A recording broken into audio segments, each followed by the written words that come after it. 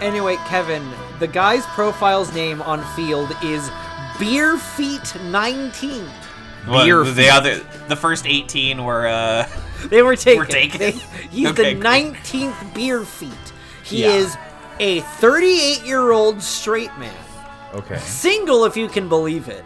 I can't. His profile picture was are his feet dipped in beer? I have no, to imagine. no. It's two bare feet cuddling a long route peanut butter porter. Okay. He got some Budweiser in those Tozy Wozies. But it's because suds are beyond BeerFeet19. He has to have like a fine imported beer. He has to have the exotically flavored. He needs a peanut butter. He needs a Fruit Loop IPA. Yeah, of course. He needs a fucking peaches and cream sour. It's only the high-end stuff is there for BeerFeet19. Now, his profile reads, "Follow me on my adventures with feet and beer. Okay. Message me here or featured presentation 19. Yes. On feetfinder.com. Feetfinder.com. Okay. What is that website for? Now, what do you use it for? Now, FeetFinder. Now, is FeetFinder the Wiki Feet dating site? Now, doesn't he know? Doesn't he know? You just gotta look down. No, you don't have to go to the internet. You don't got all you kids on your phones. Your feet.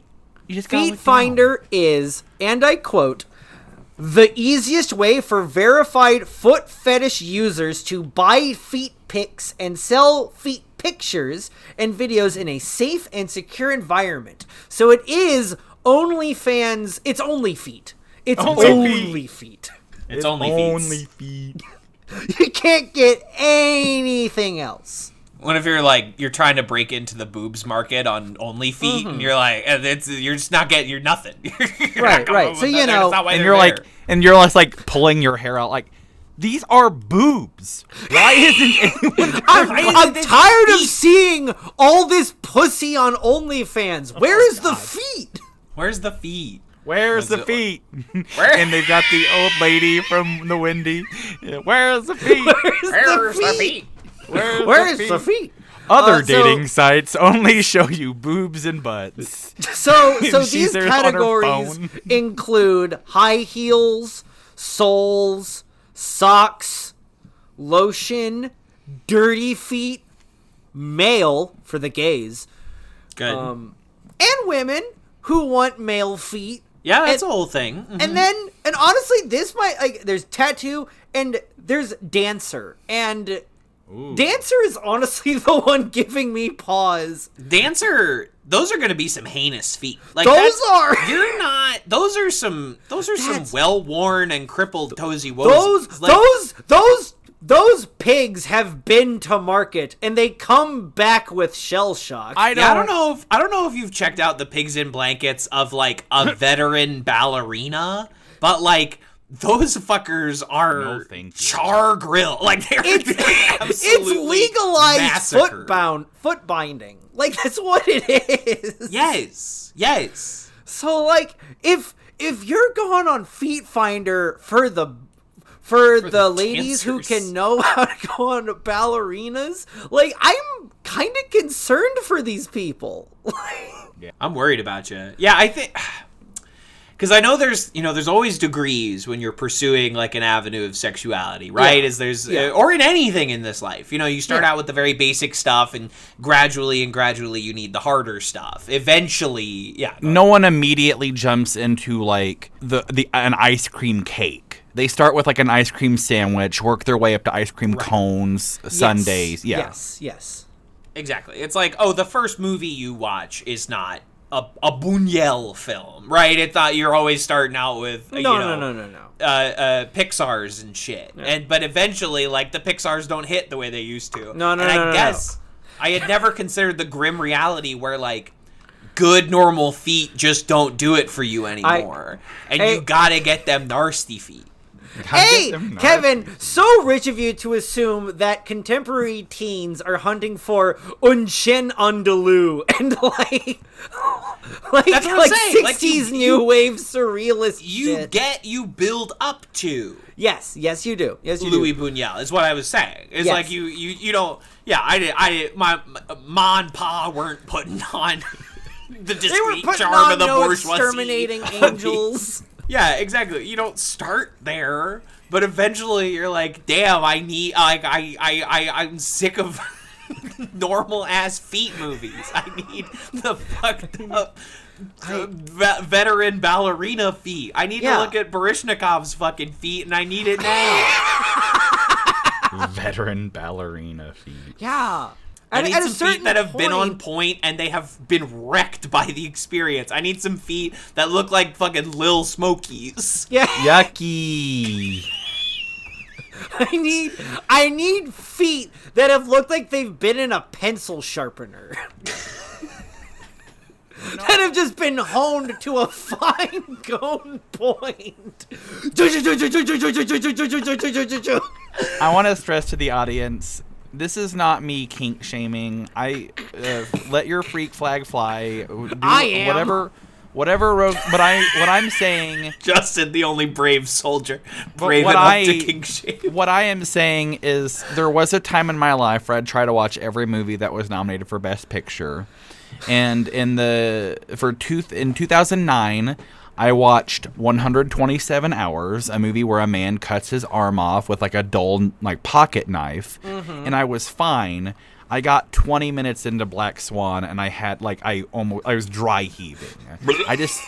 Foot damage is something that like really like bothers me as a human being, and so it's just right now you're getting some instead of getting chocolate in my peanut butter, you're getting like trash juice in my peanut butter. You're getting gasoline in my coffee. That's the only pick me up. Again, like I started with regular coffee and it doesn't do it for me anymore. I need some diesel in those grounds. Yeah. I've had coffee flavored coffee and it's no longer enough. I need unleaded coffee. I need 10% ethanol coffee. Yucky. And that is me kink shaming. That is me. I get what you mean, Vern. Because, like, I don't know what I think feet, they're incredibly sensitive parts of the body, but they exist in the background. Yeah, like, yeah. You're applying pressure to your feet all day, but if you stub your toe, you're done. You're done for an hour. We have to stop talking about this. I will puke. This is how sensitive my little tummy is to this. That's fair. I'm ceasing here. However, you can like your fingers are more sensitive, but if you like smash your thumb, it hurts, but you get over it. Yeah. But I've like had to walk on like stubbed toes before, and I felt like I was coming home from the Somme. Like, I'm just like I felt the need to pen a letter to my sweetheart because I fear I might not make it home for Christmas. Yeah, I busted my foot last summer. I'm fairly certain it was when I was like moving the couch that I bought into this apartment, helping out the tiny man the department store sent over to do the job. And I'm like, my king's not getting this done on his own. He's the size of a couch cushion. Shelf?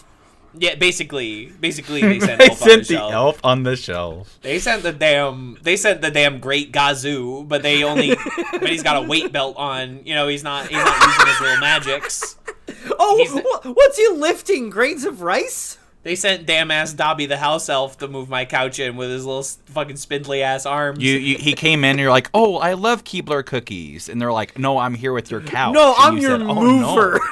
No. Yeah, exactly. Yeah, exactly. And I'm like, buddy, there is one picture in my mind for what I hope a mover looks like when they show up to my house, and you ain't it. But I busted my foot. The only good kind of mover is a guy who looks like he has burgers for breakfast. Yeah. Yes. It's the difference between show muscles and strength. Yes, contractor strength. if someone who's going to lift anything, who's going to work any kind of construction, I want big. I want a guy whose first name is Big, like we were talking about earlier. Yeah. I don't Tony, want Big Michael. I don't want Wardlow or Powerhouse Hobbs to help me move my couch. I want the thickest motherfucker that you've got. Because I know that size equals strength proportionally. You need guys with core strength like it's a tombstone strapped to their body. I need a guy that orders more than one chili dog at a time. This is a phrase that Kevin himself introduced to me.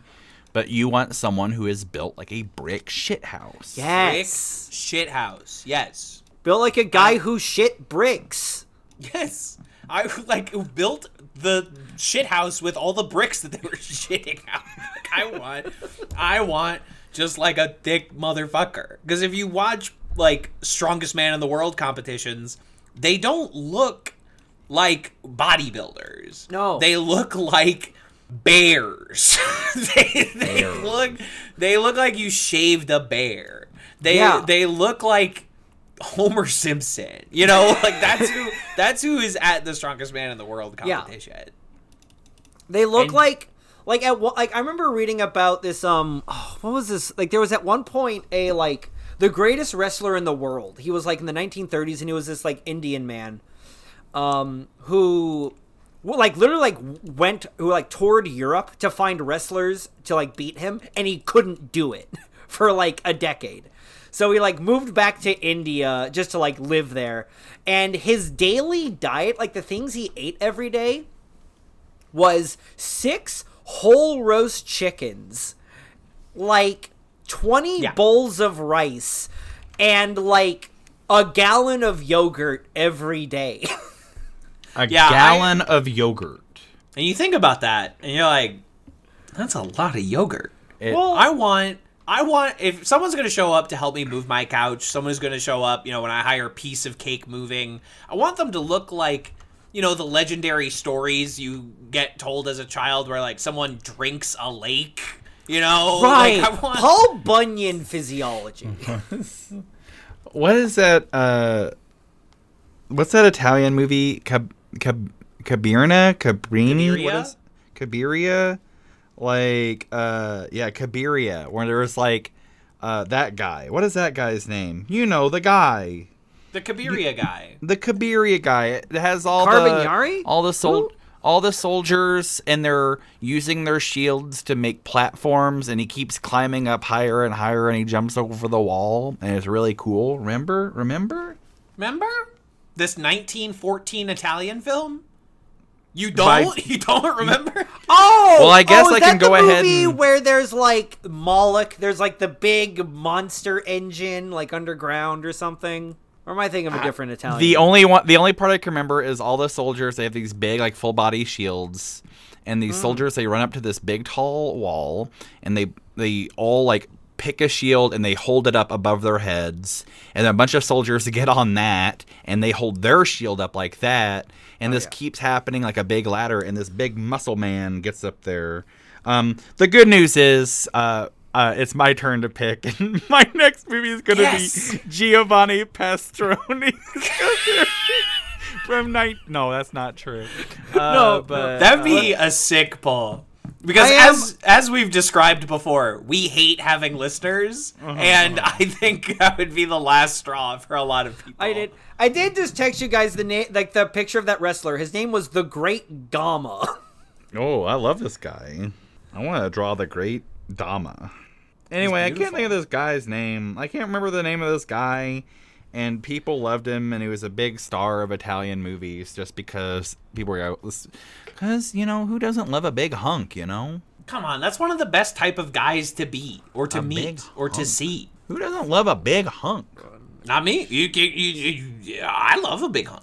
I love a big hunk. You keep talking to me like I don't, and I do. Oh, Vern, the movie you're thinking of is Cabiria. Cabiria, yeah. That's what we were talking about. But I can't remember the name of the guy in it. Oh, the guy in it? I don't know.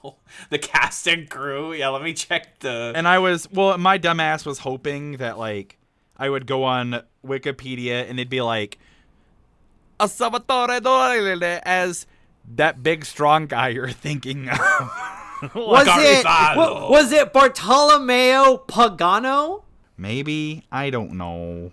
Yeah, buddy, I don't know. Like the Letterboxd doesn't even have pictures of these actors. I don't know how to help you. Did you guys know that Cabiria was the first movie shown at the White House? Wow. Did like Calvin Coolidge like freak out seeing like people seeing Hannibal crossing the Alps? Oh, this sick! Crazy. This poster is sick. This on Wikipedia. There's a poster for Cabiria. Oh, it's so rad, and it's the scene I'm talking about. You guys, don't you love an audio medium where you can see me reacting to this piece of work in real time? It's just us passing pictures to each other. The poster is sick. The poster is sick. The poster is sick. It's a good picture. It's a really good poster. Did you see it? Yeah, I'm looking at it. Yeah. It's a bunch of flames holding up a lady like they have hands. What were they doing? What they're doing?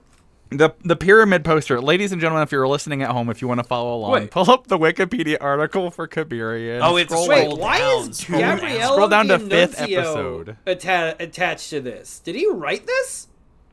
Because Gabriele D'Annunzio was the guy who started the Futurists, who were part of founding the Italian fascist movement. Fulvius. His name is Fulvius.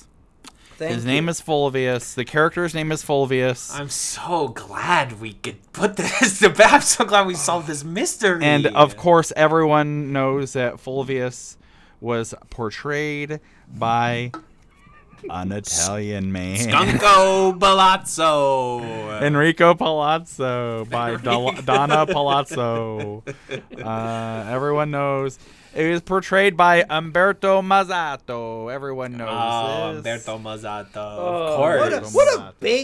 That's a fucking big guy. Leave a comment, listeners at home. Tell me that if you saw that poster that I marked out too, tell me you wouldn't want to go see that movie immediately. Oh, they're going to stack all those guys? They're going to stack those guys? A big guy stack. It's a big guy stack. You don't see that in movies every day. You really don't. When was the last time you went to a movie and saw, and I'm not talking about the CG wall of zombies in World War Z starring Brad Pitt. No way, no way. More like World War ZZZZ because I fell asleep during that movie.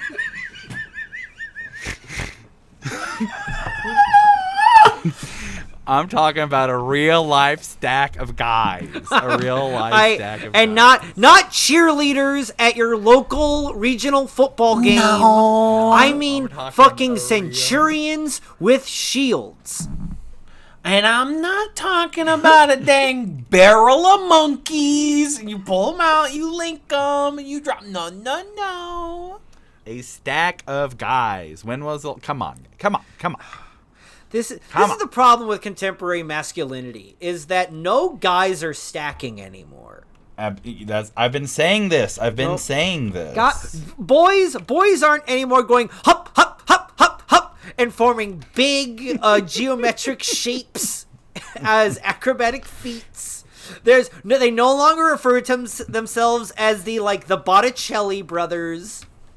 You don't go to the gym anymore, and you don't ever see a guy with this two big rolling pins that he's just swinging in circles around his arms. They're called Indian clubs. They're called what? Indian clubs.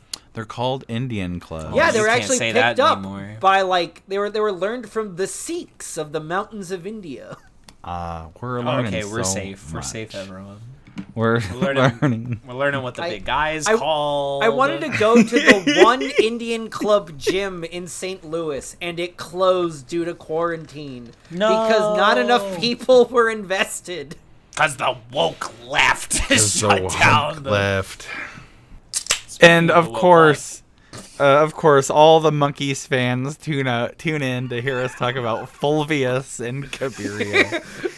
All Monkeez fans are actually very invested in early silent Italian cinema. I remember whenever I was in history of film at Webster watching Cabiria and watching Fulvius do the human pyramid, and I was thinking, man, I wonder what Michael Nesmith is up to right now. I remember this very vividly.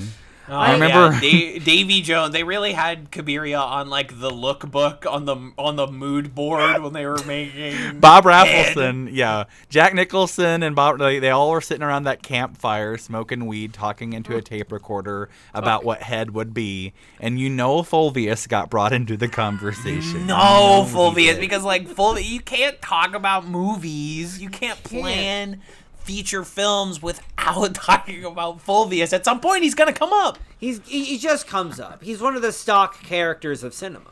Yeah, there are several archetypes in the history of cinema. There's the Fulvius. white hat. There's the white hat, the black hat, and then there's Fulvius. There's Fulvius, who is wearing a sort of grayscale hat. Yeah. Well, a gray Centurion helmet. I like that Vern addressed the Monkeez fans as if there is a single Monkeez fan who's young enough to know how to listen to podcasts. Hi, Forrest. As if there is anyone who is into the Monkeez who also, like, understands how to get podcasts on their phone. Kevin, stop addressing my primary criticism of the movie we're talking about. Justin was watching this, and he's like, no one who likes this knows what a podcast is. No one who likes this knows what a podcast. Davy Jones has never listened to a podcast in his fucking life. Davy Jones thinks Davy about Jones a was around podcast long and enough wonders to- what record he needs to order. Fucking Mickey Dolenz, who lives to this day, has He's the last never one. once listened to a podcast. He's the last one. As Scott Aukerman once famously said, these monkeys are dropping like flies. It's a real thing that man said. Hey, Mickey Dolenz, he's still out here making shit. He did an REM covers album last year. It was pretty fun. He did Davy an Jones. REM covers EP. I saw Davy Jones perform. I will say, to Mickey Dolenz's advantage, he does look the most simian of the four. Yeah, the most that's where they got the name. They looked at that guy and they're like, they can't call him They looked at these three normal guys, then Mickey Dolenz walks up like, oh, well, we gotta call these guys the Monkeez. This guy grins like a chimpanzee. What do you want to do for band practice today, Mickey? And he's like, ook, ook. Tire swinging. Oh, shit. Well, yes. I want to welcome break back. Kate from trees, arm over arm. Welcome back to another episode of Movies for Babies, where we will be talking about the 1968 Monkeez theatrical film Head. Directed by Bob Rafelson, co-written by Rafelson and Jack Nicholson. That one. And for any of our listeners, again, who are under the age of 75, the Monkeez were a 60s pop rock outfit that was so nakedly, commercially, an attempt to cash in on Beatlemania, like an executive of American television, like, saw A Hard Day's Night and said, "Get me one of those. Get me whatever this is." What if an industry plant came with its own TV show?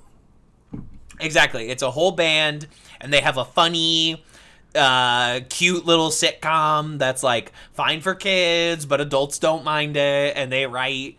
To the credit of the Monkeez, they were good musicians. They wrote good, interesting songs in the very narrow purview of like, we are supposed to be early Beatles at all times. Like we are the early Beatles if they never stop being the early Beatles. I don't know a whole lot about the Monkeez beyond just like surface level stuff. I've seen episodes of the show. I've heard the music. From watching this movie and doing the making the rounds on Wikipedia and all that sort of good stuff, I've learned more about the guys. Apparently, someone saw A Hard Day's Night and they said, yes, that, print money, please.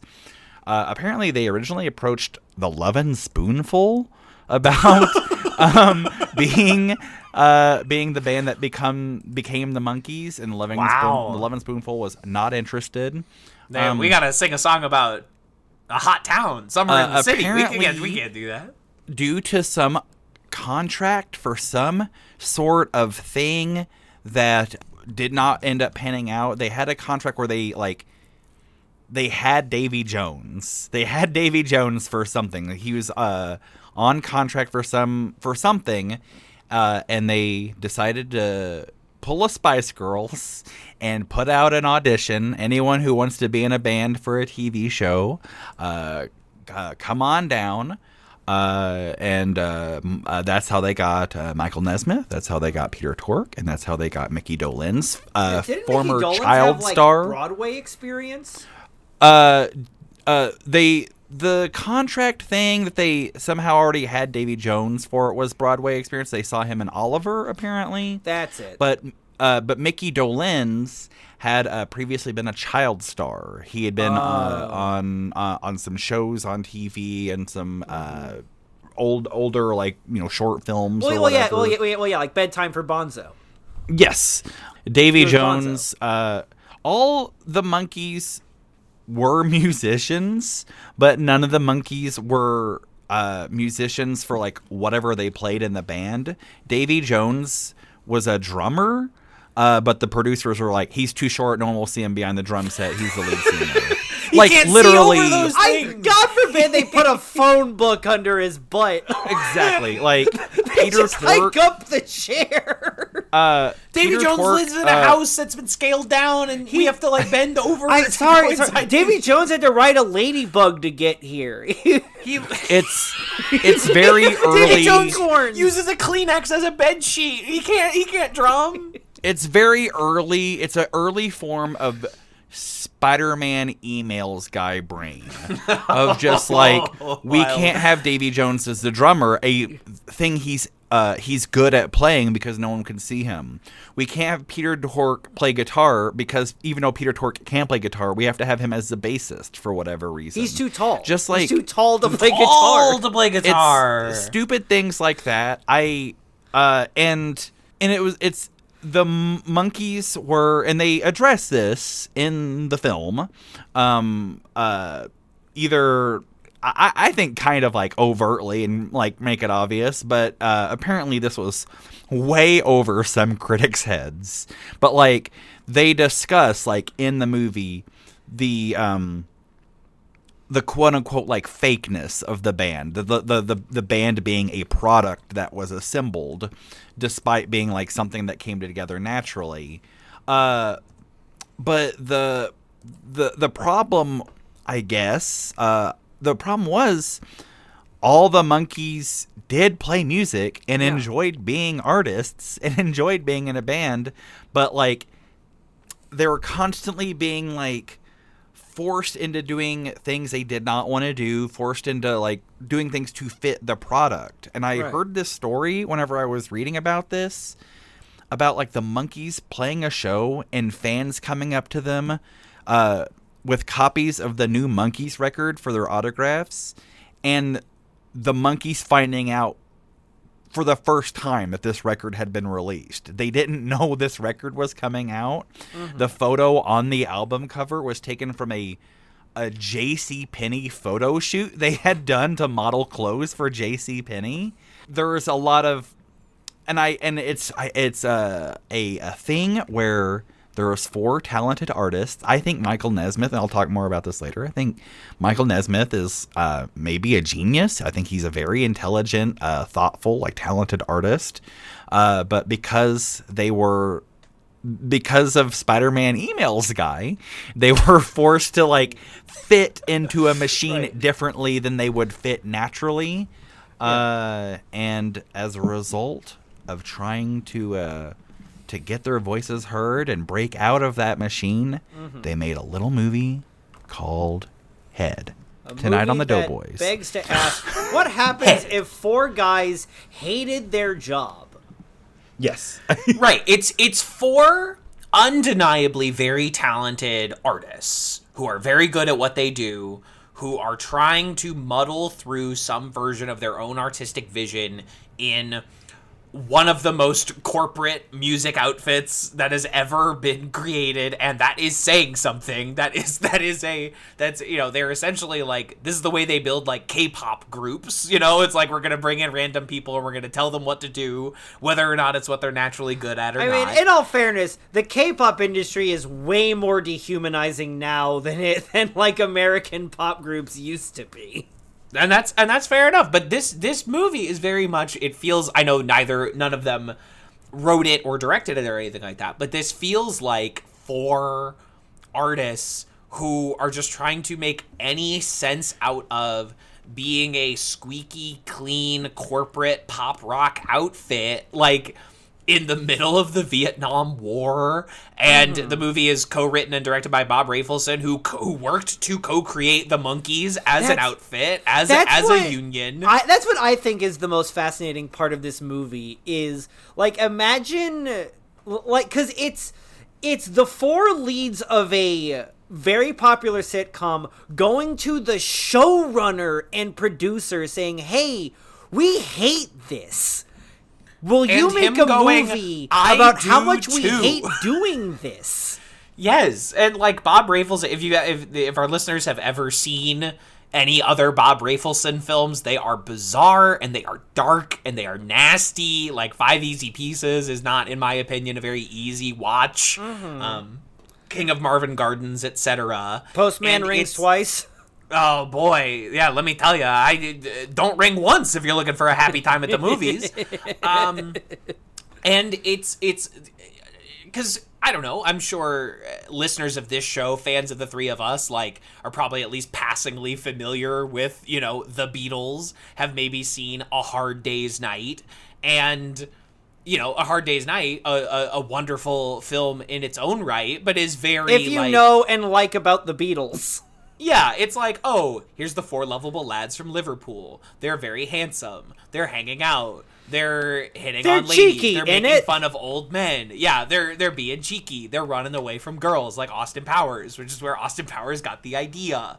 Like, this all makes sense. This is a pitch that we understand. And so, like, okay, and when an even more squeaky clean corporate outfit than the Beatles, a band whose job was to be even squeakier clean than the Beatles, makes a movie, and they make a bizarre avant-garde nonsense movie that, like, directly conflates their screaming fans with the bombing of Cambodia, and like features, when I'm a Monkeez fan in 1968 and I go to see my favorite band's new movie, I know sitting down that, like, I'm gonna see Peter Tork agonize over slapping a woman in the face. Like, I know for sure that's what I'm getting.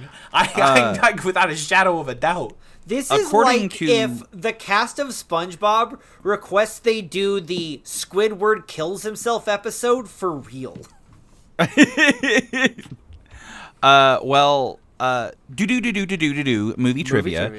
Movie trivia. Apparently, according to Wikipedia and according to IMDb, according to those things,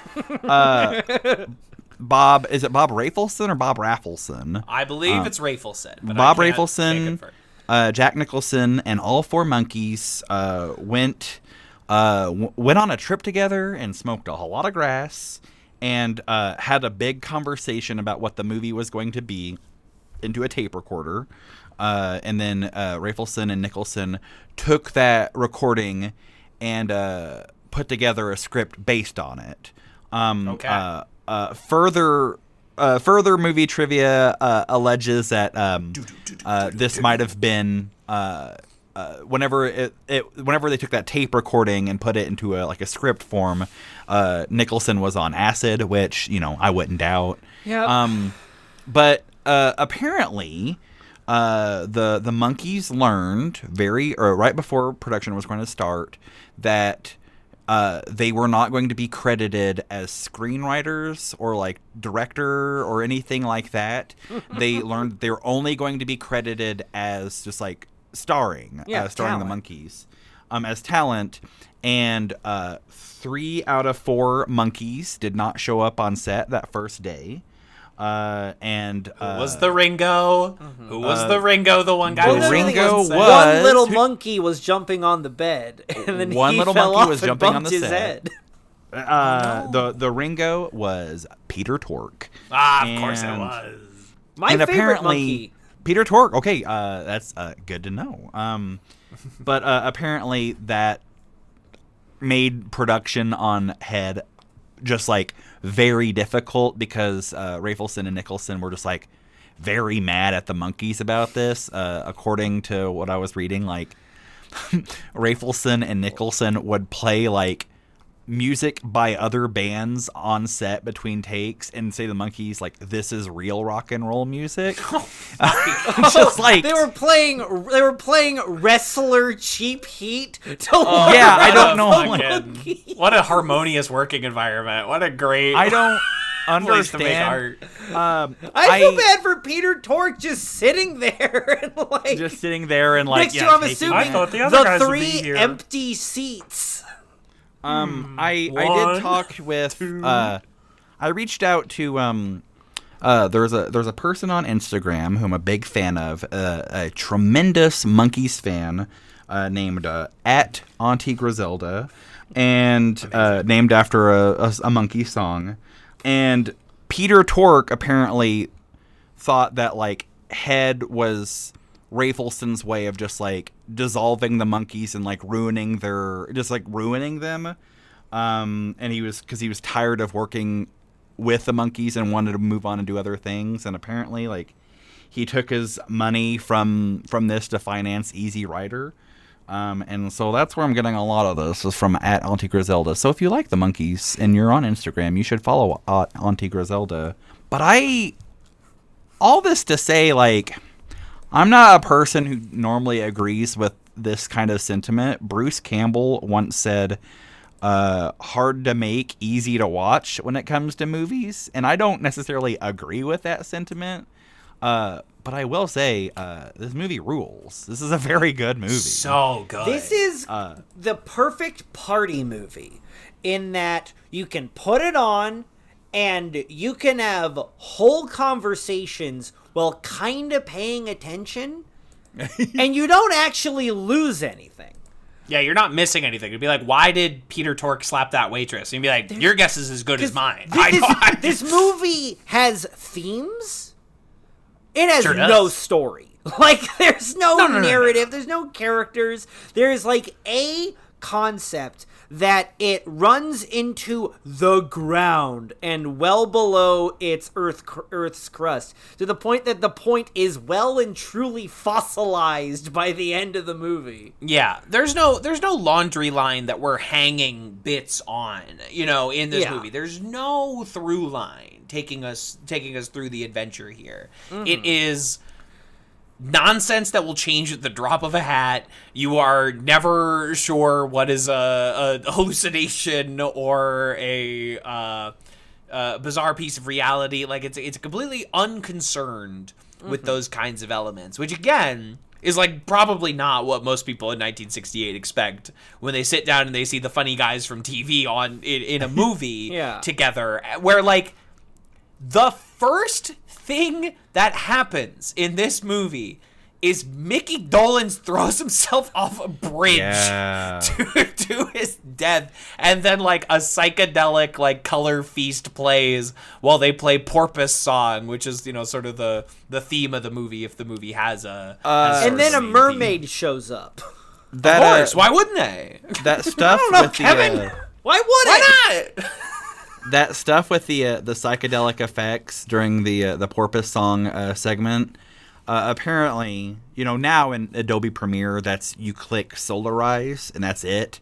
But on film, that's a way more difficult thing to do, and apparently that caused the movie to the release of the movie to be delayed. Jesus. And apparently, and I've not seen it, but apparently there's like some sort of like trailer, some sort of TV advertisement, something for the Monkeez movie Head that does not feature the Monkeez at all.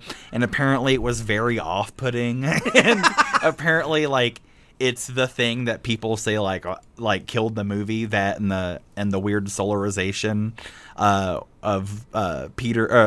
Mickey swimming underwater set to Porpoise song. But what a way to open the movie, and what a way to like immediately get an audience's attention. To announce yourself, to announce your intentions, like, hey audience, here's what you're and then they so make admire. the point. Then they make the point of the movie immediately after. They give the entire thesis of the movie of like, we're the Monkeez. We think we're pandering to you. We think we are commodified. We don't like it. And then the rest of the movie happens.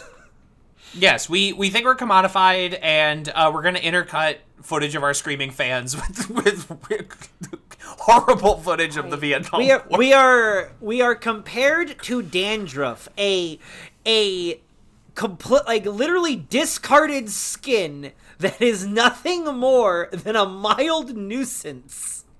Yes, this is people, like, struggling with, like, I am bland, corporate, upbeat art in the middle of, like, a world, a society, a change in history that I simply cannot hope to comprehend, the grief of which is too much to bear. So we're throwing it all away. We're tossing it all in the trash. It feels very different movie, but it does feel like Southland Tales, which I just watched recently. It's just a very similar, like, your mind has been melted by the state of the world, and the only thing that makes sense is, like, a nonsense Dadaist expression of your feelings.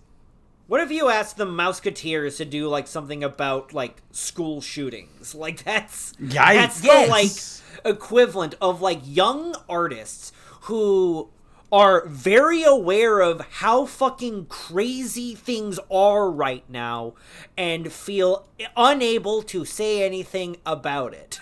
Yes. And I guess, like, studio executives, this was New Hollywood. It was 1968, right? And, like, so the old ways were dead.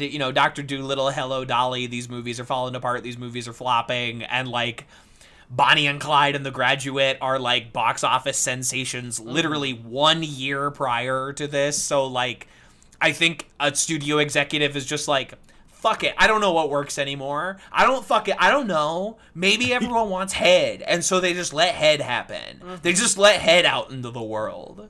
Movie where Mickey Dolenz blows up a Coca-Cola machine with an Italian military tank. Why does he do it? I can't fucking tell you. I have no idea. Where a cow turns to the camera and says, "Monkeys are the craziest people."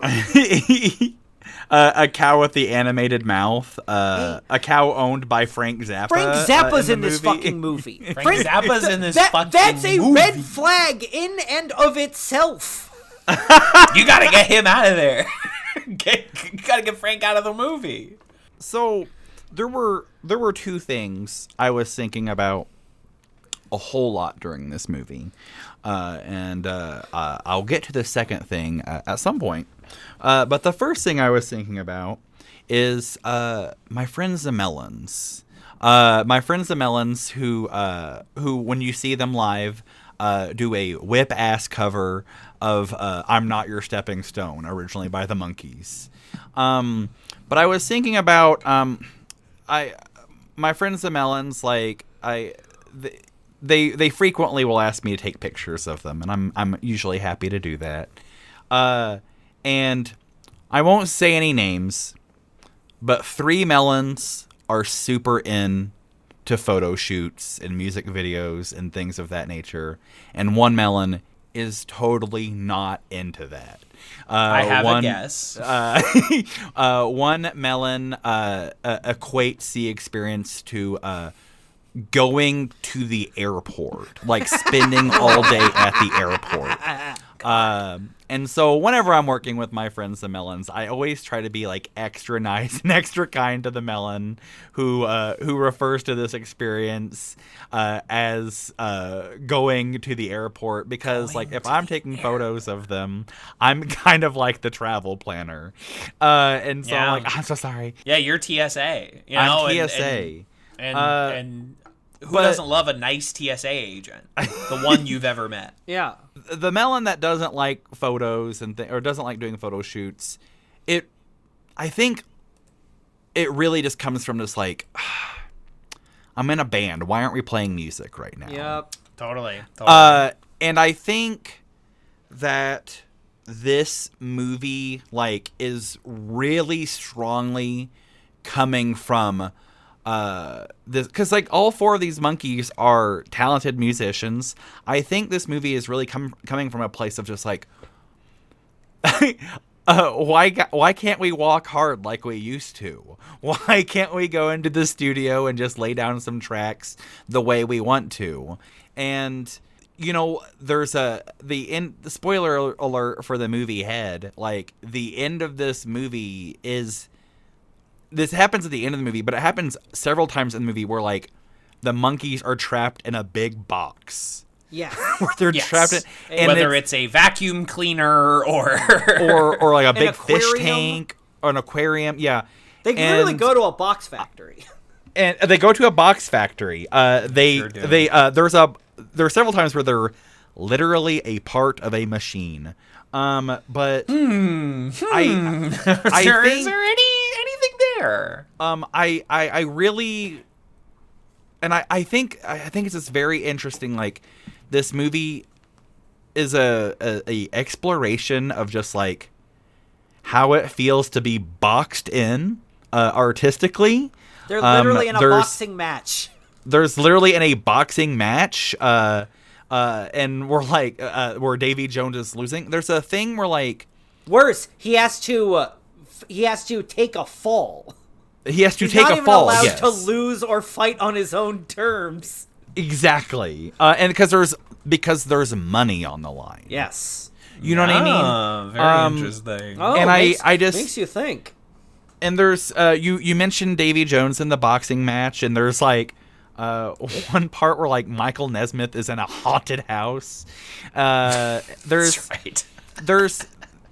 What a picture. What a They do an interesting thing where like during the movie where like each monkey is in the spotlight, and it's highlighting like how they are dealing with being boxed in artistically and how that feels to them.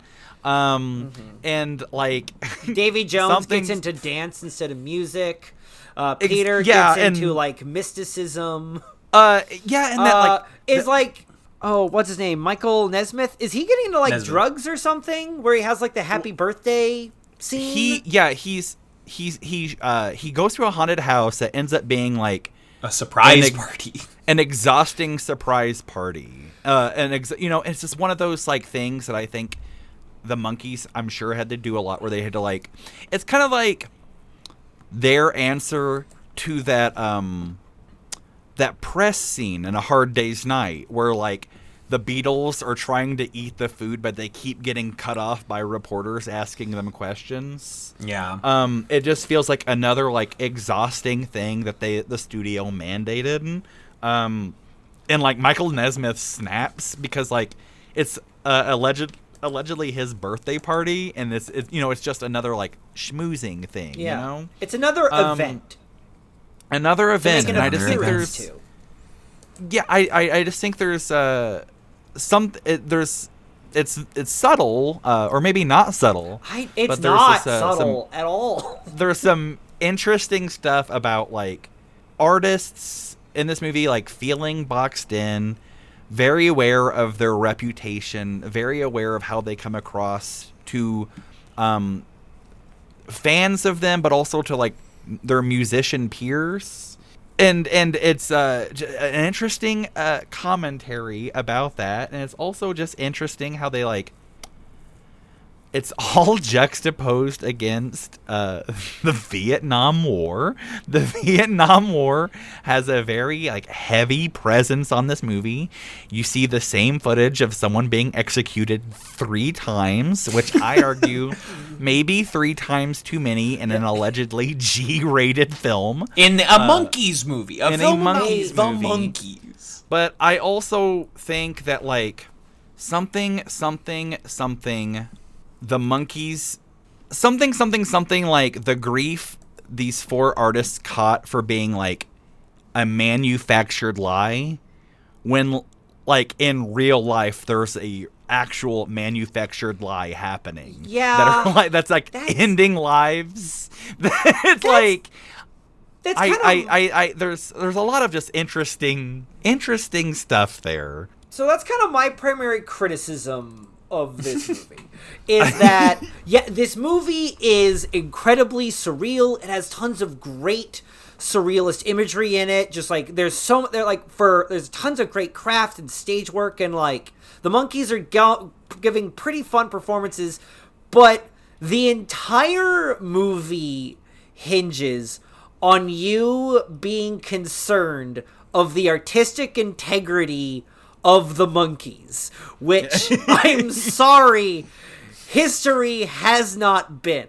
I think, personally, This is your pick, of course. This is my pick. And I will just be straight up with both of you and our wonderful listening audience. I actually don't really care about the Monkeez at all. They've produced plenty of great songs. I have respect for them, but the Monkeez are not in any way close to my heart. I don't think I've ever seen a full episode of the show because we didn't have cable growing up. I didn't pick this because I love the Monkeez. I have respect and sympathy for 4 very talented people who feel like they're getting eaten up by the machine. Yes. And responding to that in the best way that they know how. And by a similar token, also Bob Rafelson doing that. Also Jack Nicholson doing that. Jack Nicholson who has a tiny blink and you'll miss it one-shot cameo. It's very funny. It's very funny, and he's wearing an incredible shirt when it happens. Bob Rafelson's fit in this movie is incredible.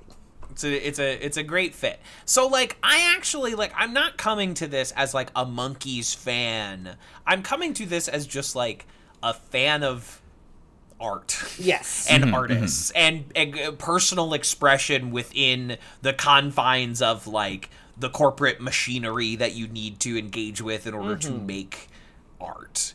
And I cannot help but respect these 6 filmmakers just taking all the money that was thrown to them and essentially wiping their asses with it. Yeah. Just absolutely, it would have been so easy and way more profitable to do the Monkeez movie that anybody would have expected. Yes. And they refused to do that from shot 1. Yeah. And that is what I respect and love about this movie. That is what has stuck with me and why I from a year or 2 ago when I watched this movie for the first time and why I wanted to talk about it here.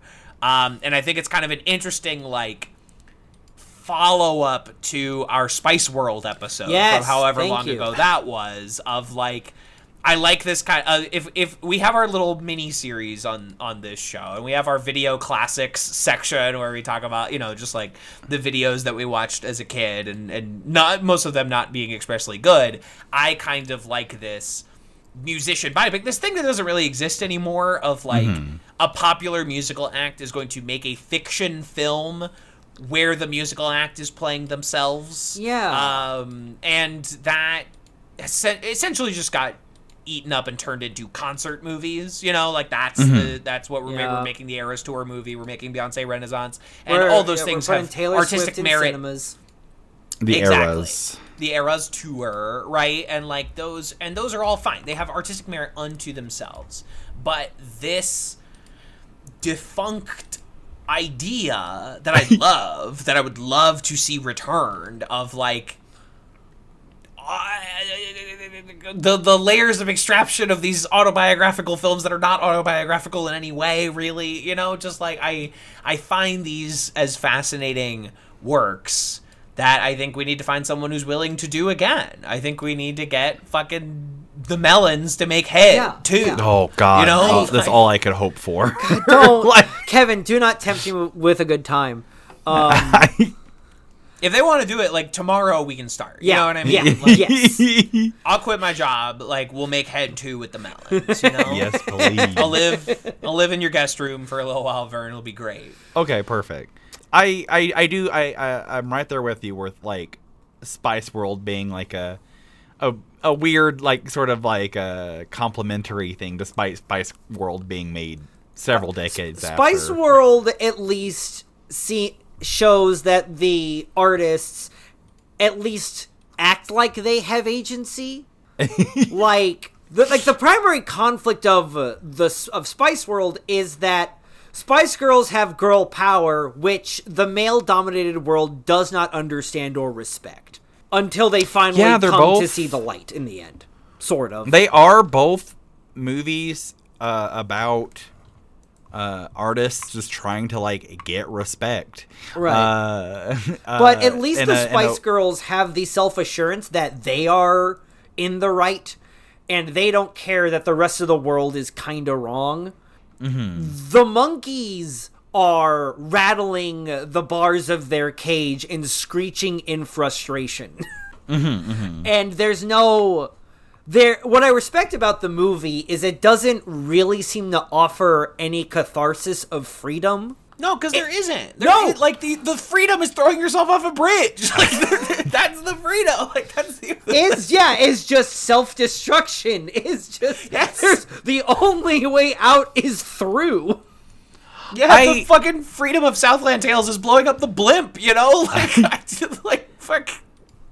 I think, like... Pimps don't commit suicide. You're right, and, like, there's no, like, real solution. But I do think it is... The bad guy wins! Big Victor wins with the four of them in a box! Big Victor, who allegedly is named after RCA-Victor Records, who owned the Monkeez at that time, who, like, keeps them in the box, and the box is always, like, a TV... that's cutting back and forth between footage of the Monkeez and footage of Vietnam, and like public domain, like and public perception, uncanny videos. Yes, in public perception. But I think there's no solutions, but it is a nice, like, for lack of a better word, like, meditation on, like, what happens. You know, how different ways we deal with, like, being boxed in, different ways we, you know, sometimes you lean into it, sometimes you walk off through in frustration, sometimes you're just, like, tired by it. You know, it's I think it's sometimes a very you realize interesting... the box is just in your head. Sometimes the boxing is just in your head. I think, like, there's something about, like, Davy Jones sings that Harry Nilsson song, that, like, very sad, depressing song, but does, like, a big, like, choreographed Broadway dance to it. And with and it's beautifully shot so that it is constantly alternating between him in a, like, black shirt, like black jacket, white tie, white background, and black background, white jacket, black shirt, like, constantly flickering back and forth. It's stuff beautiful. That when I was watching it, I was like, Kevin chose this? How did this footage not kill Kevin? Fair enough. Got me dead to rights. In the it's something where epileptic cells are seething. It's something because I love the editing in this movie, and it's something that I think about whenever I'm editing something. Is I'm like, ooh, would this kill Kevin if I did this? I don't want to do that. I appreciate that. I'm glad that's always just a little thought in your mind. That's always peace and love, my friend. I've never seen you edit at anywhere near a pace that would have an effect on my epilepsy. You're not a rapid cut Johnny. I do think about it, but just so you know. But I think it's an interesting just like meditation on that, on just like how we deal with being boxed in. And I also think it's a nice meditation on the second thing I was thinking about a lot. For just a little bit of backstory, and this is a true story, and I can't believe it's a true story. I was, in the year 2023, I was doing, I had a gig as a background costumer on some big religious thing. And I'm going around between takes and checking on people and their costumes and seeing how they're doing and how their costumes look. And one of the background talent on this thing I was working on was reading Joseph Conrad's Heart of Darkness. Yes. And I stopped dead in my tracks because I'm like, well, that's a fucking vibe. And for whatever reason, like, I just kept, as the year went on after that, I kept getting reminded of Apocalypse Now. And so on New Year's Day, I did the sane thing and watched Apocalypse Now. A horrible nightmare. But I was watching that. And I thought of something, and this is something I thought I would finally say whenever we talked about Platoon at the end of Getting Stoned. But here we are. Here I am talking about it with the Monkeez head. There are so many Vietnam War movies, and not saying that World War II movies are non-existent. Not saying that like World War I movies are non-existent, but there's just several Vietnam War movies that are put together differently and done differently than your World War II fare, than your other things. Bit of a different lens on Vietnam than there was on kind of different goals and a different reaction. Different public perception, I think, of those wars. A different place at a different time.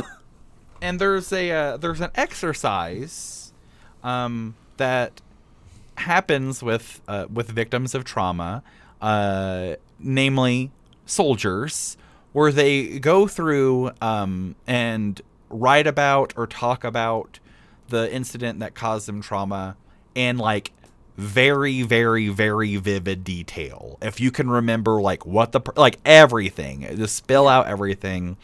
And it's something, and I'm not like a counselor, I'm not a psychiatrist, I'm not a smart person, but I guess the idea behind this exercise is to give the victim of trauma some sense of like control, some sort of like sense of control over like the horrible thing that happened to them.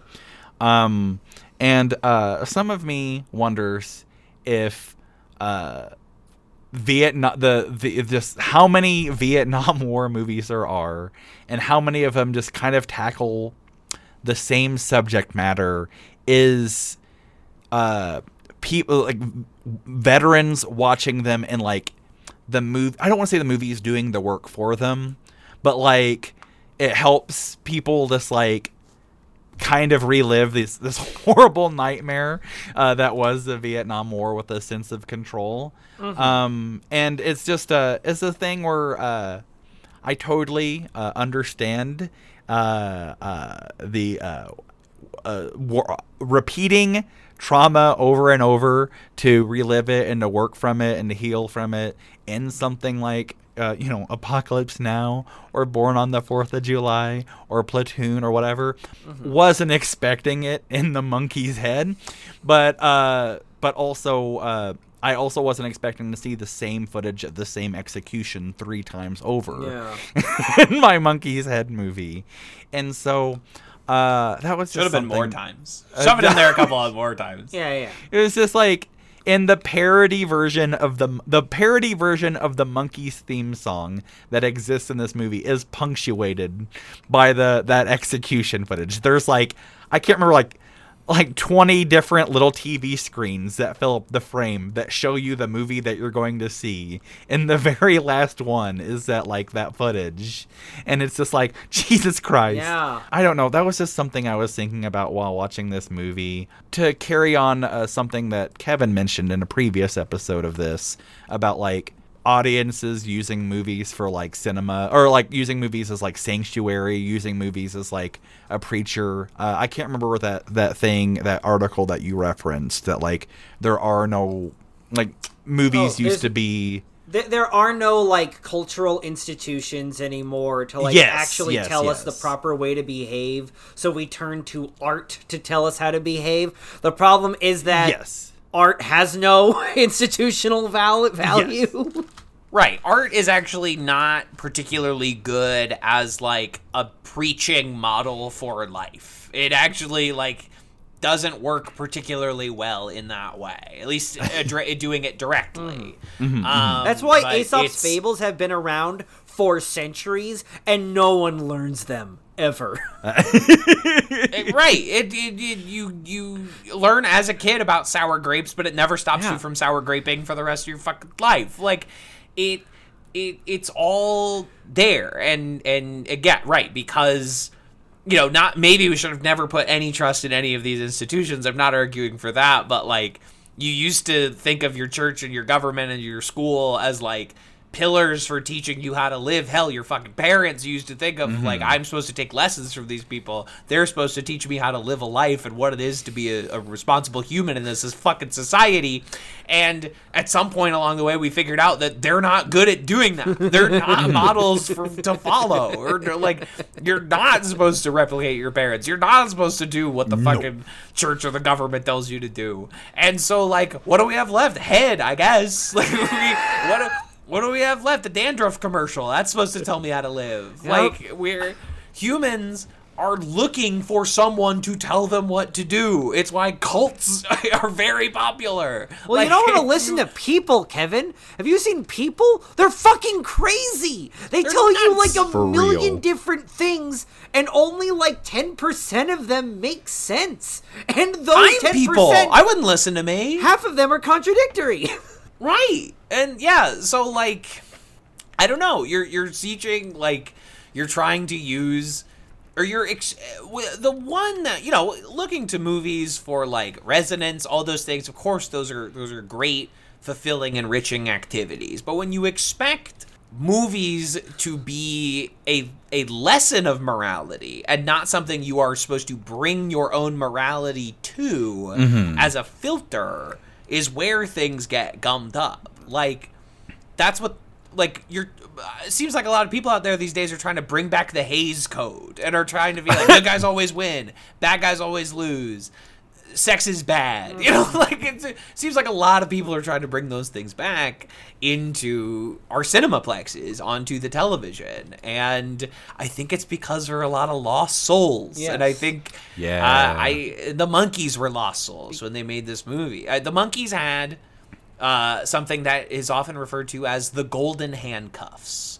Like, you are making good money, you have a structured, you know, job, which is only a tiny percent of people in any creative field have any kind of, like, full-time structure to back you up. But the problem is you're handcuffed in and you can't fucking leave, and you don't really have a say as to what's happening to you. And, you know, so you're just the fucking guy who announces the Tonight Show for 20 years, and you're trapped. What are you supposed to do? You're supposed to turn down that money? I will say, at least, like, compared to, like, any of the, like, half dozen comedians we all like seeing them trapped in the hell that is late night TV, the Monkeez did at least have the peculiar dissonance of having to act like music produced by other nameless people, like studio musicians, whose entire job is to be basically musical ghostwriters who don't have their names on the stuff they do, right? And then act like they did it. Although I guess you could put that up with, like, actually late night comedy writers. Right, of course. Like, Johnny Carson didn't come up with all those jokes, you know? Like, Stephen Colbert's not writing all that. He's taking what other people have written for him, and he's trying to give it a personal spin and sell it as his own. And I don't know, that's part of this mixed nature of being art. That's part of the golden handcuff kind of situation. And I think just, and the Monkeez were just in a unique situation, I think, where... They knew they were a knockoff. They knew they were the Mega Blocks to the Beatles Legos. Well, and it's like, and if you look at their solo careers, like, Michael Nesmith, like the moment he could get away from the Monkeez, started doing like country western stuff. You know what I mean? Like King shit. None of this flower child nonsense. No like, way, baby. Mickey Dolenz, like he has albums available to listen to on Spotify, but it's him doing like Broadway standards. It's like things like that. Like Wearing a little they hat. all wanted to explore, but it's just and I allegedly there's a couple of Monkeez that did not care for each other too much, but also how much of that is they don't care for each other and how much of it is just like they're frustrated by the situation they're in and they got to take it out on somebody. You know what I mean? I don't know. Like, a band doesn't have to be your 4 best friends in the whole world. It can be a job. Yes. Yeah, exactly. These are my coworkers, Yes. and Lennon and McCartney weren't best friends, but they were like singularly like incredible at producing music. The together, Beatles more were so than any coworkers two more people. than friends. Exactly right. Like they were very, obviously they had a bond, but like that bond gets stretched and it gets turned, and you're working with people all the time, and we are 3 creative collaborators, and like if we were trying to do, our comedy specials year round, like I think there are times where like the 3 of us could get a little contentious, probably. Yeah. We're 3 like opinionated people, flawed people.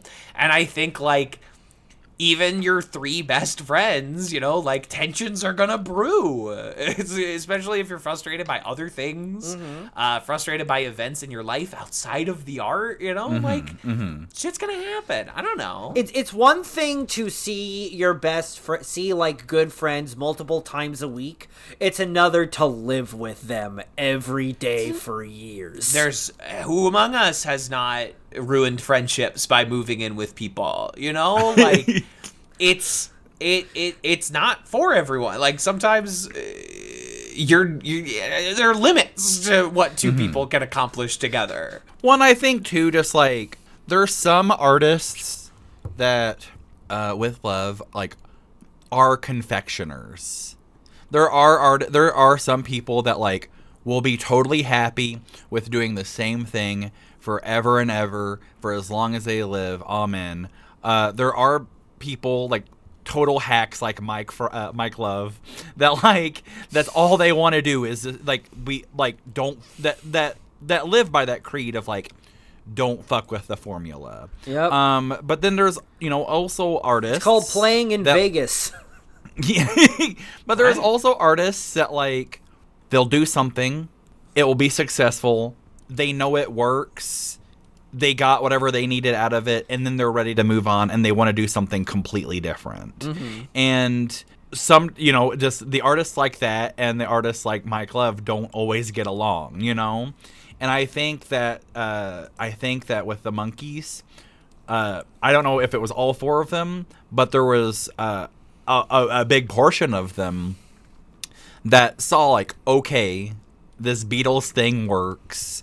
Now let's roam about the cabin, but they couldn't because, as Kevin said, the golden handcuffs, and it's just really hard for some people. Like when you're an artist, when you're full of these ideas, when you have all these things to say, but you can't, but you're saying something like similar. You know what I mean? Like when some folks, like, they're just happy to be doing art for a living, but some folks want to be doing, like, their art for a living.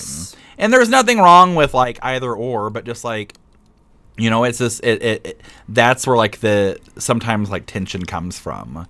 And these 4 guys, like, it was a big deal amongst Monkeez fans whenever Michael Nesmith, like, stopped wearing the same hat that he always wore. You know what I mean? And like And I'm for Nez, I'm sure it was just like, I'm just taking off my fucking hat. What's the big deal? Yeah. I'm tired of My head's hot. My head's hot, and I'm sure like it started out as that, and then it became this like resentful, like I'm not gonna wear the fucking hat now. You know what I mean? Like You only like me for my fucking Those are the hat? kind of people who get upset that when they like go to Disney World every year, the one year they go in and Mickey doesn't give them like Mickey's signature is slightly off. Like, there are some people who like cling to like these kind of media personalities for their consistency, And which they defies don't humanity. think of them as exactly. They don't think of them as people. No. You are the dancing monkey. You are like not a person. You're not a living artistic being. You are something that is made to entertain me at all times in exactly the way that I demand to be entertained. You're a product. And it is a fundamentally like dehumanizing experience for all of this and for all concerned.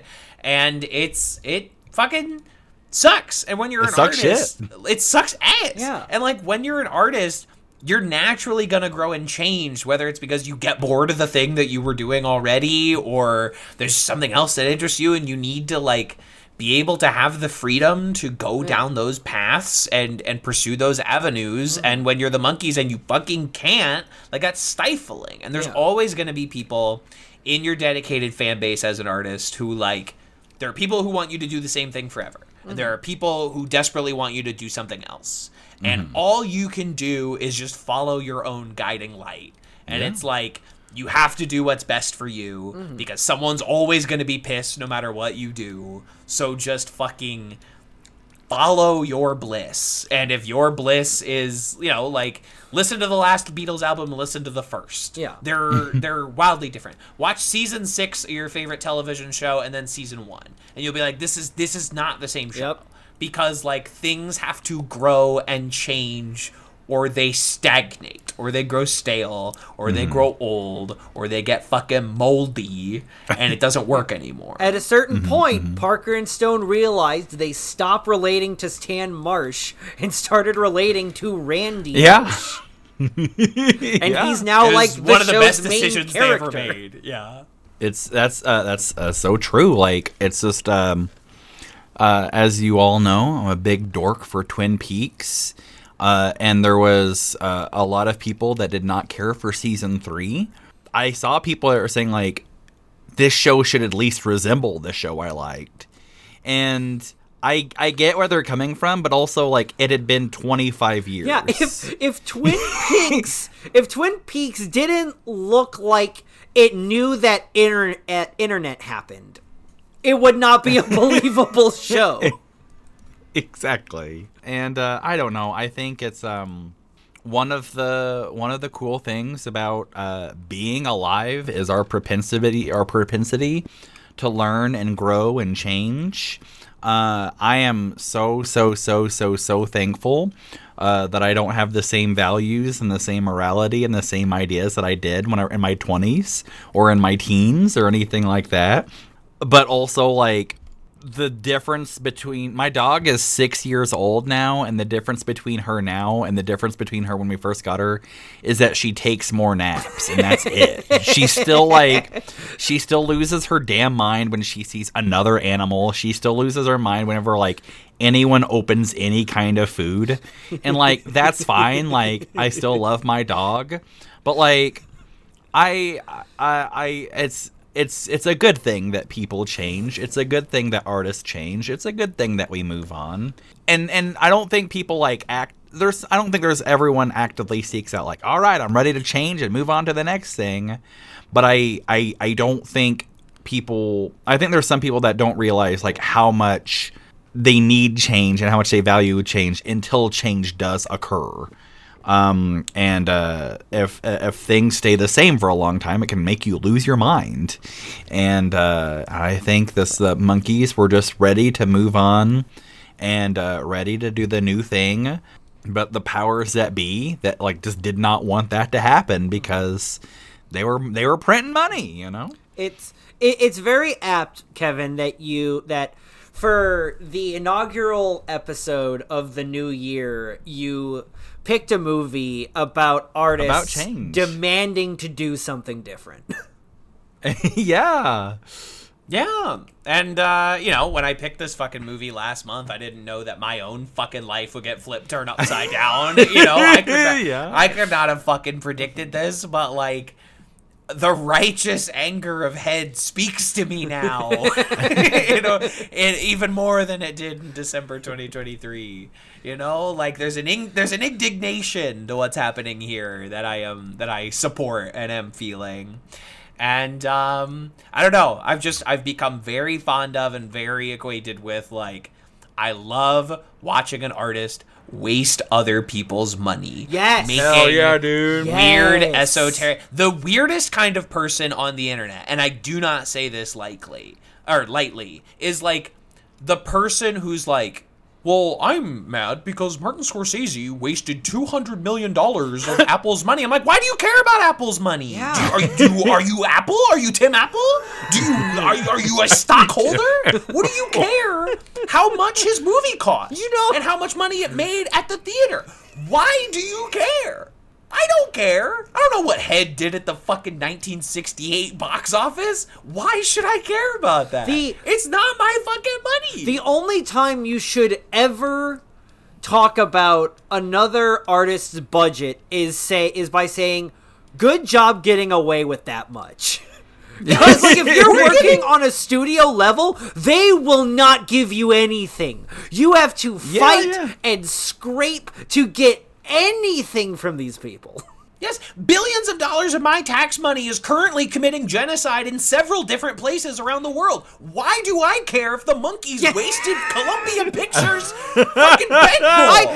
What do I care? If Joe Biden was taking money out of my salary towards the Monkeez movie, I might have something to say about it, but he's not. But he's not. I just remember, like, some internet forum, used to, now it exists on cable as IFC, and IFC doesn't mean anything. Nope. But there was a time where IFC was the Independent Film Channel, and it would show, like, independent films, like, commercial free. I remember just, like, having a cable channel that wasn't HBO, that wasn't Showtime, wasn't one of the channels that you had to pay extra for, and, like, seeing Michael Moore's Bowling for Columbine completely commercial free on there.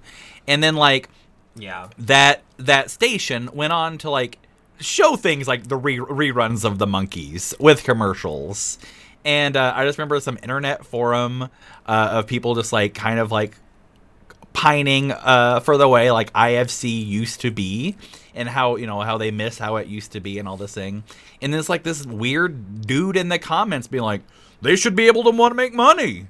And it's like, it's actually incredible that like Frank Zappa was in Head, because today I saw like a clip from a documentary where Frank Zappa was saying that that part of the reason why music sucks now is because in the old days, in the 60s, when we were getting experimental stuff, it wasn't coming from the hip young men.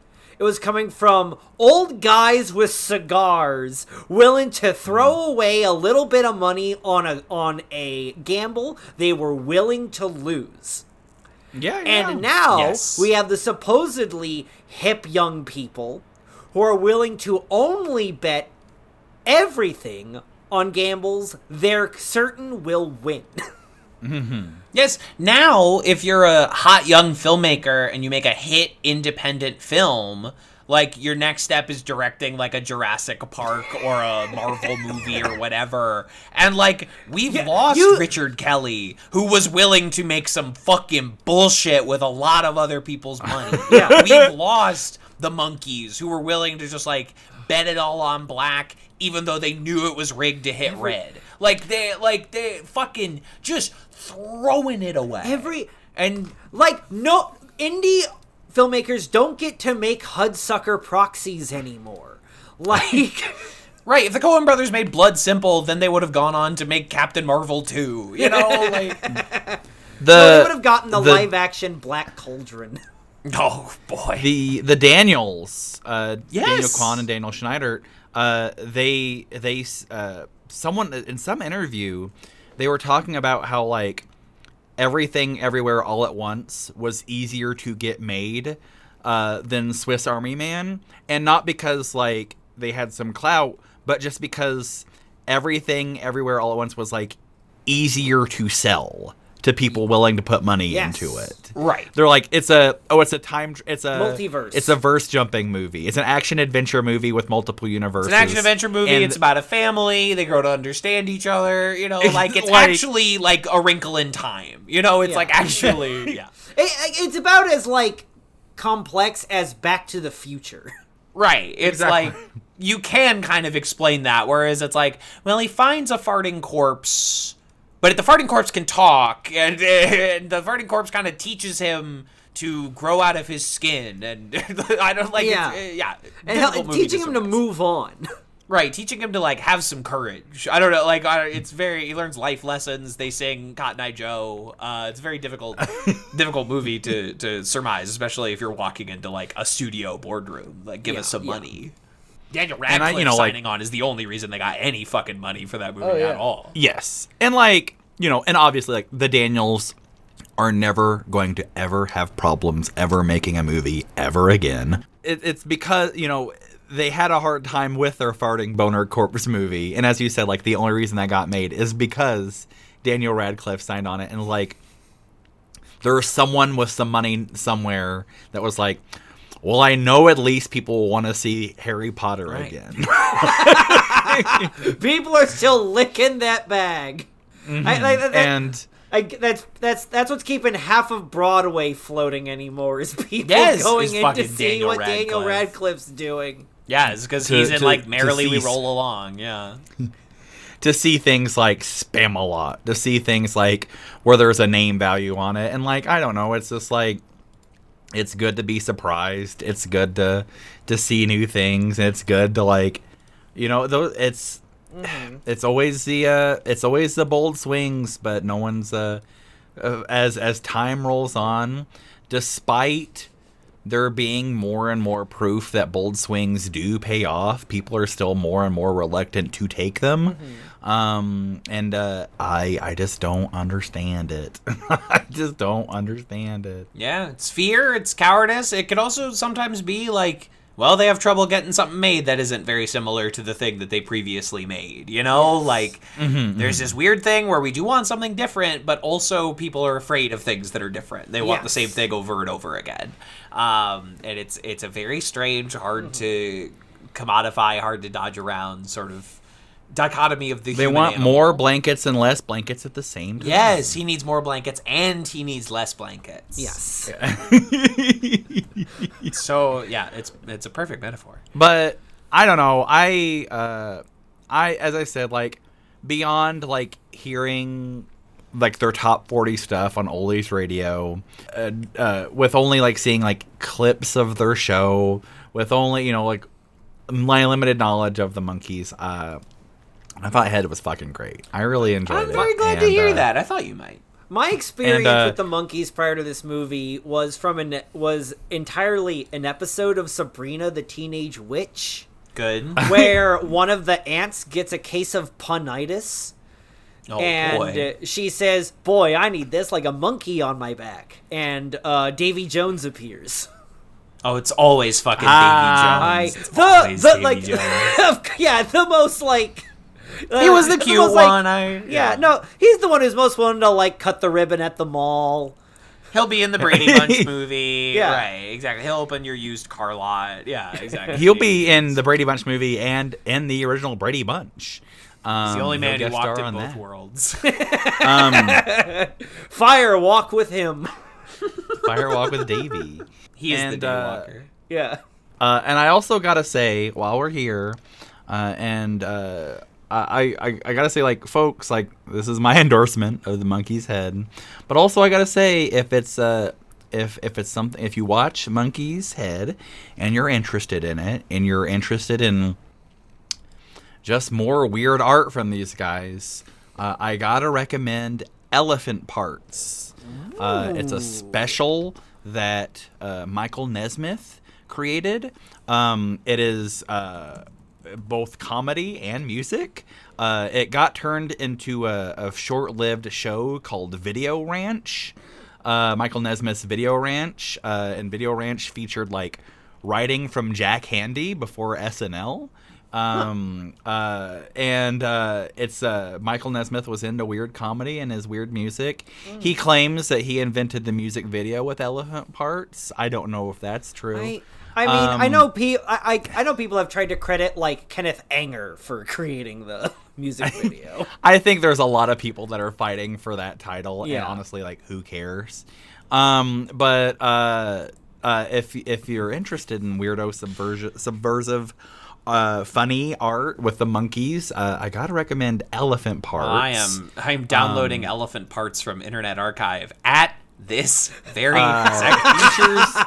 Features truly like one of my favorite songs, just like ever. Wow. And it was something I did not know about until I had seen it. If you see an Elephant Parts, if you see an Elephant Parts and then go watch an episode of the Monkeez, maybe something like Ahead makes more sense. Yeah. Sure. We were like, sure. oh, okay, like I can tell that like there was something else he wanted to do. Yeah. I can tell. I can see maybe why the Monkeez was not scratching this guy's itch that he had. It's funny stuff. I love that. Wow. I'm on Michael Nesmith's like Spotify, and I would not recognize this man. I would not know this man as the same man. He the instant the Monkeez broke up, like he started putting on nudie suits and doing he grew country a beard. western music. Wow. Grew a beard, just like he was desperate to break out of there. And I don't know, God bless him. It's as I said, it's good for people to change and grow and absolutely. Whereas, God love him, Mickey Dolenz has been wearing this one hat for 40 years. Okay, but that's because he's a show tune guy, and that's very hard to grow out of. Oh, Mickey Dolenz Puts You to Sleep, the 1991 album. He's a theater kid. Where all songs. Mickey was a theater guy. Mickey Dolenz was a theater kid. You can't blame him. That's a terminal condition. You die with it. Really is. Terminal. As a fucking ex-theater kid, listen, you just don't grow out. You never fully leave that life behind. Yeah. It's who you are. And that's the only way to escape it is jumping off the bridge. We're not advocating for any of our listeners to jump off the bridge. I'm not gonna. No. We have to understand. What you have to understand is that normal people, they jump off the bridge. Imaginative, creative people, they're jumping to swim with mermaids. It's a completely different thing. Mm-hmm. It's a completely different thing. And I know what I've been sounding like in text messages to my friends recently. I'm not going to jump off the Monkeez bridge. I'm not going to swim with the mermaids. I promise. No. You wouldn't do a bridge. You wouldn't do that. No. We know you. It wouldn't be that. I'm opening the door on the airplane. I'm just getting in the line exhibit. Yeah. I'm just stepping over the rail. I'm stepping on the third rail, baby. And I just get zapped and you see my skeleton. Last episode we played Have Yourself a Rich Little Christmas, and now we're going to play the game where we all try to guess how each host of the show would unalive them. We're not on YouTube, Vern. We can say kill. I was just trying to step lightly. I was I'm sorry, that's actual 1984 shit. I have no truck with it. Yeah, unalive. Yeah. I get that you literally have to use it on that app. I get that, but like when I see people like tweet the words unalive, I'm like, it makes me want to unalive myself. I think it's double minus bad. That's probably a 1984 joke. Yeah, it's a 1984 joke. I've never read it. Sorry. Justin's going back in his only Justin jokes hole. Should I crack it open? Should I finally read 1984 just to see what everybody's talking about? Boy, if it's this many years after high school, I don't know what you'd get out of it. I never had to read it, and I don't know. I'm like, other people have read it. It's not long. It's not long. I feel like it has its own problems due to George Orwell's own political proclivities. Yeah, of course. But I think it has interesting stuff in it that's worth checking out. I'm not engaging with it because I'm like, this is what today is, man. No. I did not read it all the way through. I did start reading it years and years when I was like living in Illinois years ago. And this is probably rich coming from me. When you look at any kind of comedy I've ever done ever. But I put the book down because I thought to myself, like, this is the same thing over and over. It's one point. It's just it is just like the same point being made over and over and over again, says the guy who was one half of a 15-minute sketch about where I say I'm gonna kick your ass a whole bunch. No. Like I was just like at a certain point I was just like I get it. And I put it okay, down. Kevin, I will sum up the entirety also, of 1984 for you. 1984 is about a precocious, educated, middle-class liberal going, don't the lower classes know they're voting against their self-interest? And then he gets thrown in prison for asking why the government is letting the uneducated poor people vote against their self-interest. Sounds good. I don't know. So I like George Orwell was the original Neil Breen.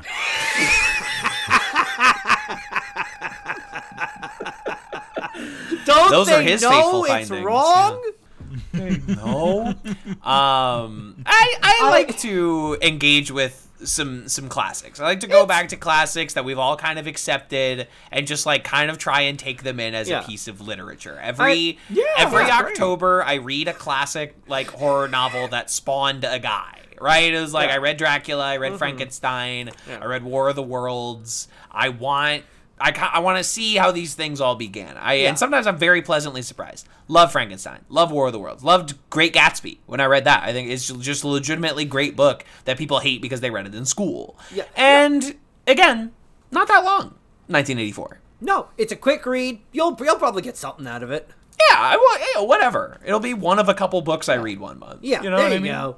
Who cares? I'll read it after whatever the next Dune book I got over there is. The CIA did produce an Animal Farm movie, though, which we could talk about at some point. The animated one? Yeah. The CIA? I didn't know the Central Intelligence Agency? I think they ran the production company. Are you sure it wasn't like Central Interest Animation or something like that? I was looking. Creatively I was also looking. inspired I'm like, artists. I was like, okay, A can stand for animation. What is it? This is why we're collaborators, right? You know, it's just like there's a reason the three of us are still together after all these years of marriage. Yep. Despite how much we've all changed. Yeah. But the more we change, the more we stay the same. All right. I watched that for the first time last year. It's good. You ever see it? Days of Confused? It's great. Yeah, it's great. I don't know. Yeah. Check it out. Anyway, anything else to say about Head? I'm very glad that we took this journey. Vern, I'm glad you loved it. Justin, I'm glad you at least got to engage with it. Here's the thing. It's a movie for me that I think I liked the sum of its parts more than the whole. I understand that completely. I think it's maybe like what Andy Warhol always said about his movies. It was like, it's kind of best to like discuss them more than sometimes it is to actually watch it as a piece of art. But also, I love Head. The second time I watched this, I'm like, I love this. This is a 5-star picture. I genuinely mean tremendous. it in that it's a perfect party movie. Like, get a bunch of people, all getting yourself into a mindset. However you need to get there, get there, and then just put it on, and then just have a good time. I get that. I understand that. I think you're not far off. I also, when one of those times I was staying with you, I walked in and you were watching Barbarella with some folks, and I'm like, yeah, kind of a party movie. It's kind of like a slow moving 1960s sci-fi movie. I get like chatting over it. But I eat that shit up with a spoon. Yeah, no, after a while, the zero gravity strip tease it's a little tiresome. I disagree. Oh, well, Barbarella, psychedella. We will do that. I do want to say, Kevin, that is a movie not for babies. I don't know. Not for I babies. don't agree. I do, Kevin. I do want to thank you for picking Head. The Head is a movie that like I've truly like wanted to see for over half my life. Yeah. But for the longest time, and this is something that I feel like us three and a lot of folks like around our age are kind of like this weird like mid-shift young people where we came in like we all remember a time like before the internet. We were, you know, we have that kind of thing. And Head was always something that I was interested in. But it was not something, you know, until the internet, it was not as readily available. They didn't have it at your local video store. They didn't have it at my local video store. A hard movie to find in a legit capacity. It was streaming on Tubi for a while, but it's not there anymore. There's a copy on YouTube that I have downloaded to my hard drive, of course. But like, and you can also buy it from the Criterion Collection, but only in the Bob Rafelson 5-film box set, which I am less interested in. Just sell me the Head disc. I'll buy it. Just sell it to me. And we probably remember this, and there's probably like children that would hear this and be like, "What, really?" But like, do you remember like ordering things through mail catalog? Like a catalog comes in and you write in like the item number and you send in a check and like, but for the longest time Head only existed to me as like black and white text, a black and white like text description of the plot, and like a mail through catalog where to get the movie on DVD it's like $45. And like and critics are I don't want this is not me like being like Kevin Smith and saying like all critics are dodgeball victims, but what I am saying is that like when there's some truly subversive different art that gets released, sometimes people don't know how to react to it. And I think there's a lot of critics that just like wait for the other one to say something first. So they're like, it's so weird. And for the longest time, that was just like a hard sell. Just like $45 on a thing that like critically has been said is garbage. And then like, so I'm so thankful for like the internet, where something like this is more readily available. Absolutely. So that I can experience this like thing that I've been looking for 15, for 15 years or whatever it might be. Yeah. And it's just like on YouTube. It's not an excellent like quality, but it's perfectly watchable quality in my opinion. Oh yeah. Like, I thought like the cinematography in this thing is gorgeous, and I loved the editing and like sets. The sets. That Davy Jones sequence that you were talking about, where it's cross-cutting back and forth between the black and the white and all that stuff, and I don't know, it's like I think it takes a small brain to look at Head and be like, and to hyperfixate on like, well, it doesn't make sense, so I don't like it. What do you mean all four monkeys get to kiss the same girl in the same room? And so I don't know, I'm thankful for internet making things more readily available, because I finally got to see this thing I've been wanting to see for a long time, and it was worth the wait. Absolutely. I think it's great, and I have wanted to talk about it in some capacity for a long time. Where else but movies for babies?